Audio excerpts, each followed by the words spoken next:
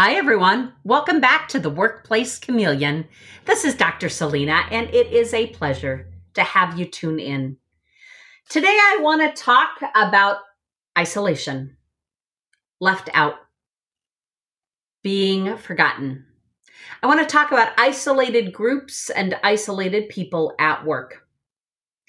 If you could use some type of technology to view your organization from above, scan it from an aerial view, you could look for many things.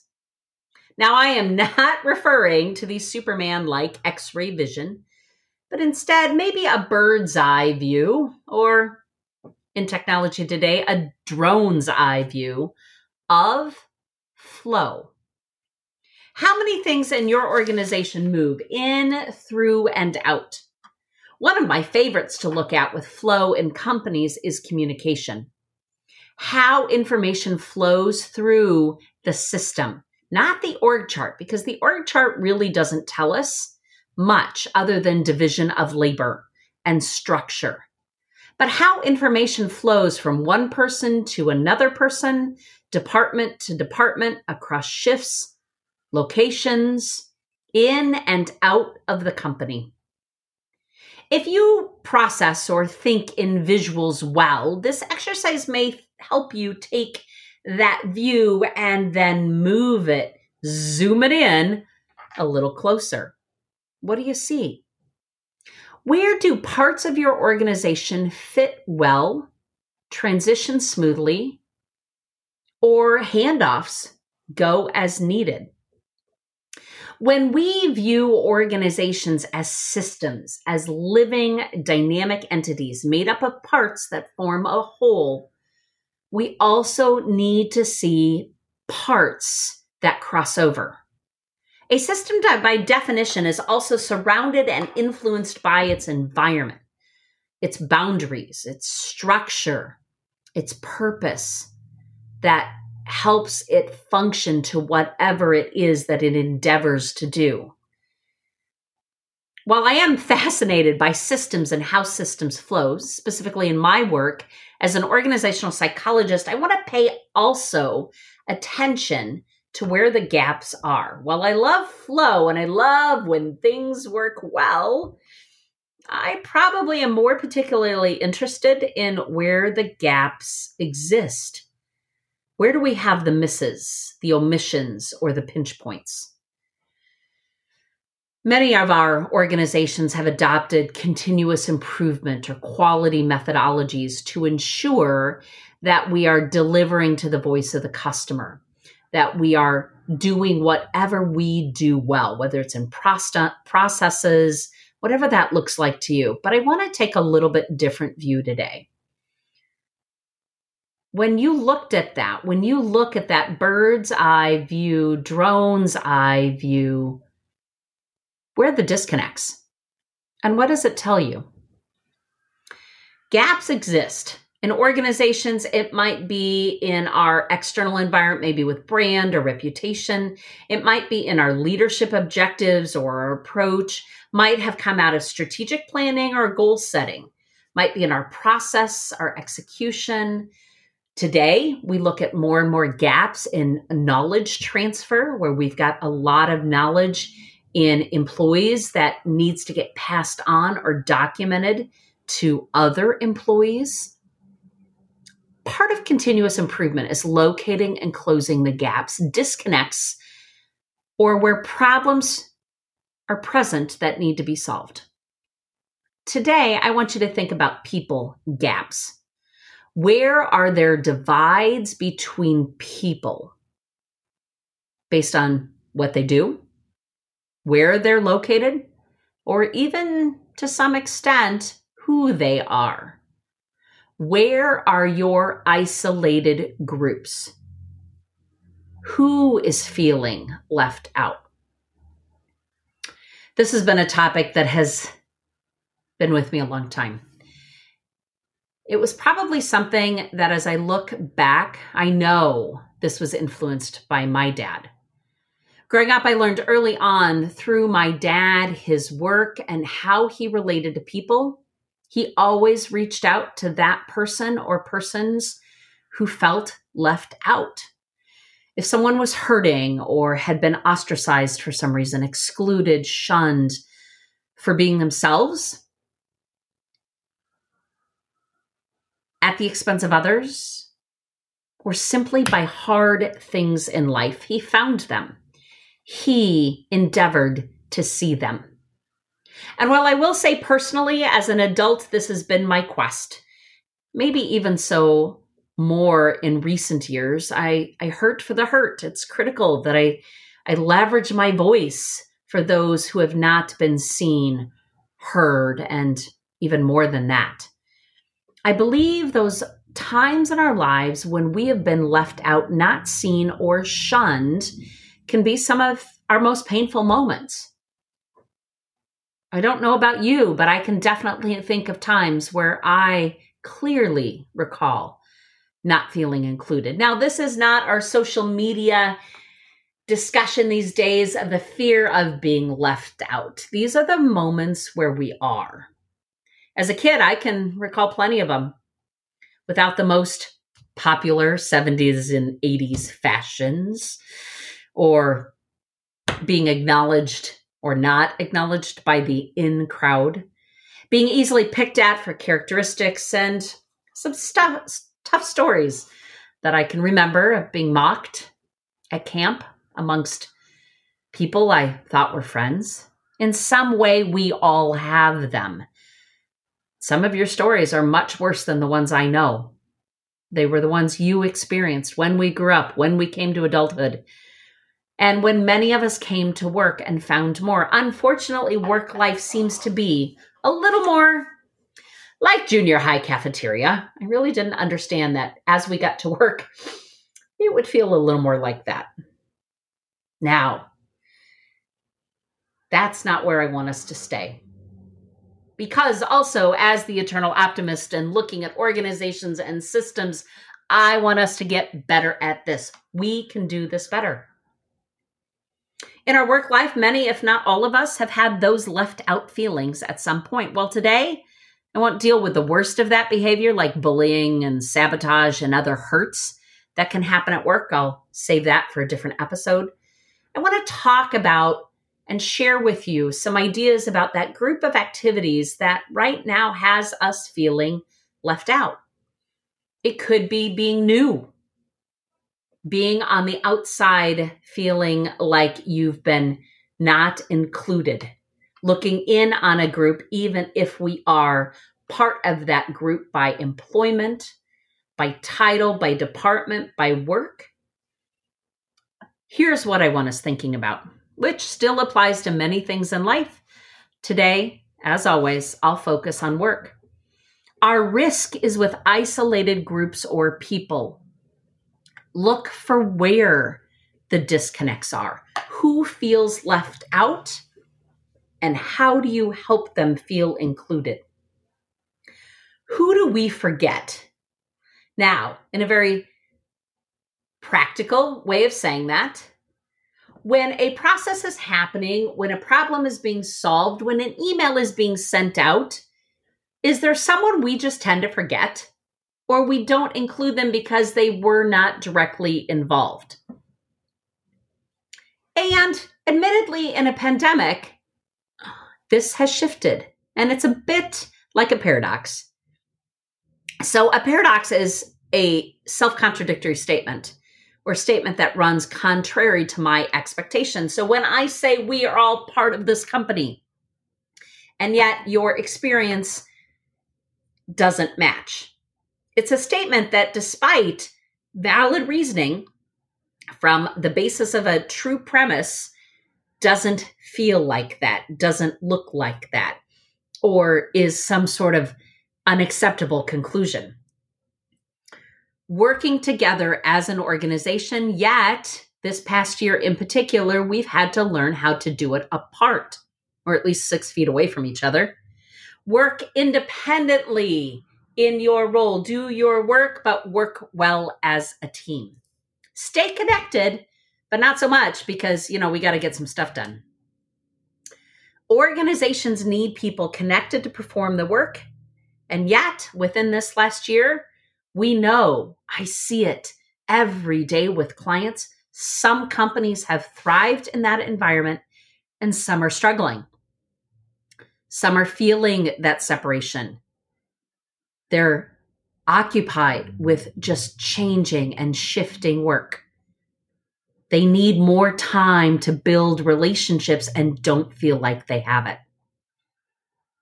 I want you to consider in your organization, in your team, your department, you start with where you influence.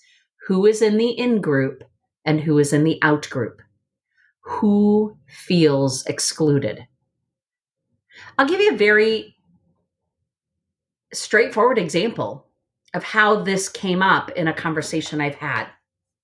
I was asked to work with a newer supervisor who had been in the role some time, but was struggling with a number of things. And one of the things that, in this case, she was struggling with was the fact that when she went from peer to supervisor and got promoted, she stayed friends with her team. She continued to eat lunch with her team.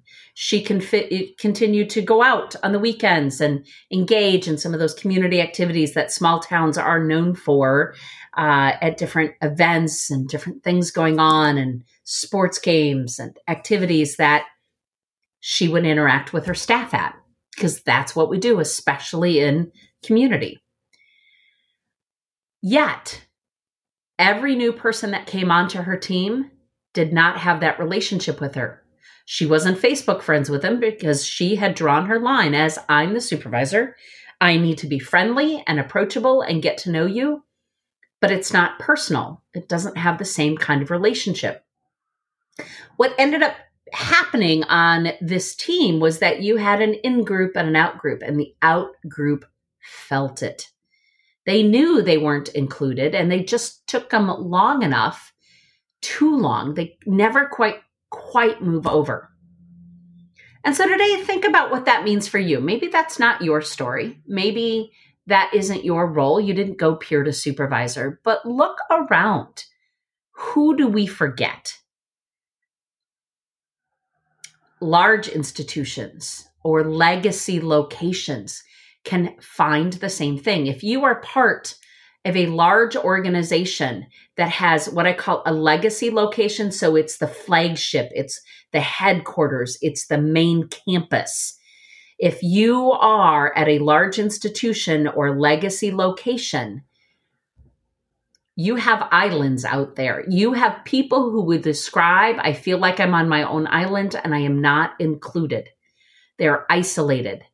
They're out of the pathways, the way that we keep contact, keep communication, and keep planning. So what do you do? What can you do if you feel like you're on your own island? I want you to view the situation as objectively as possible. I want you to think about why it might have happened. Do you feel isolated because you aren't on that main campus in that flagship location? And it's just recognizing that that is how the structure has developed. And that is what you can see in the culture of belonging, or in this case, feeling more isolated.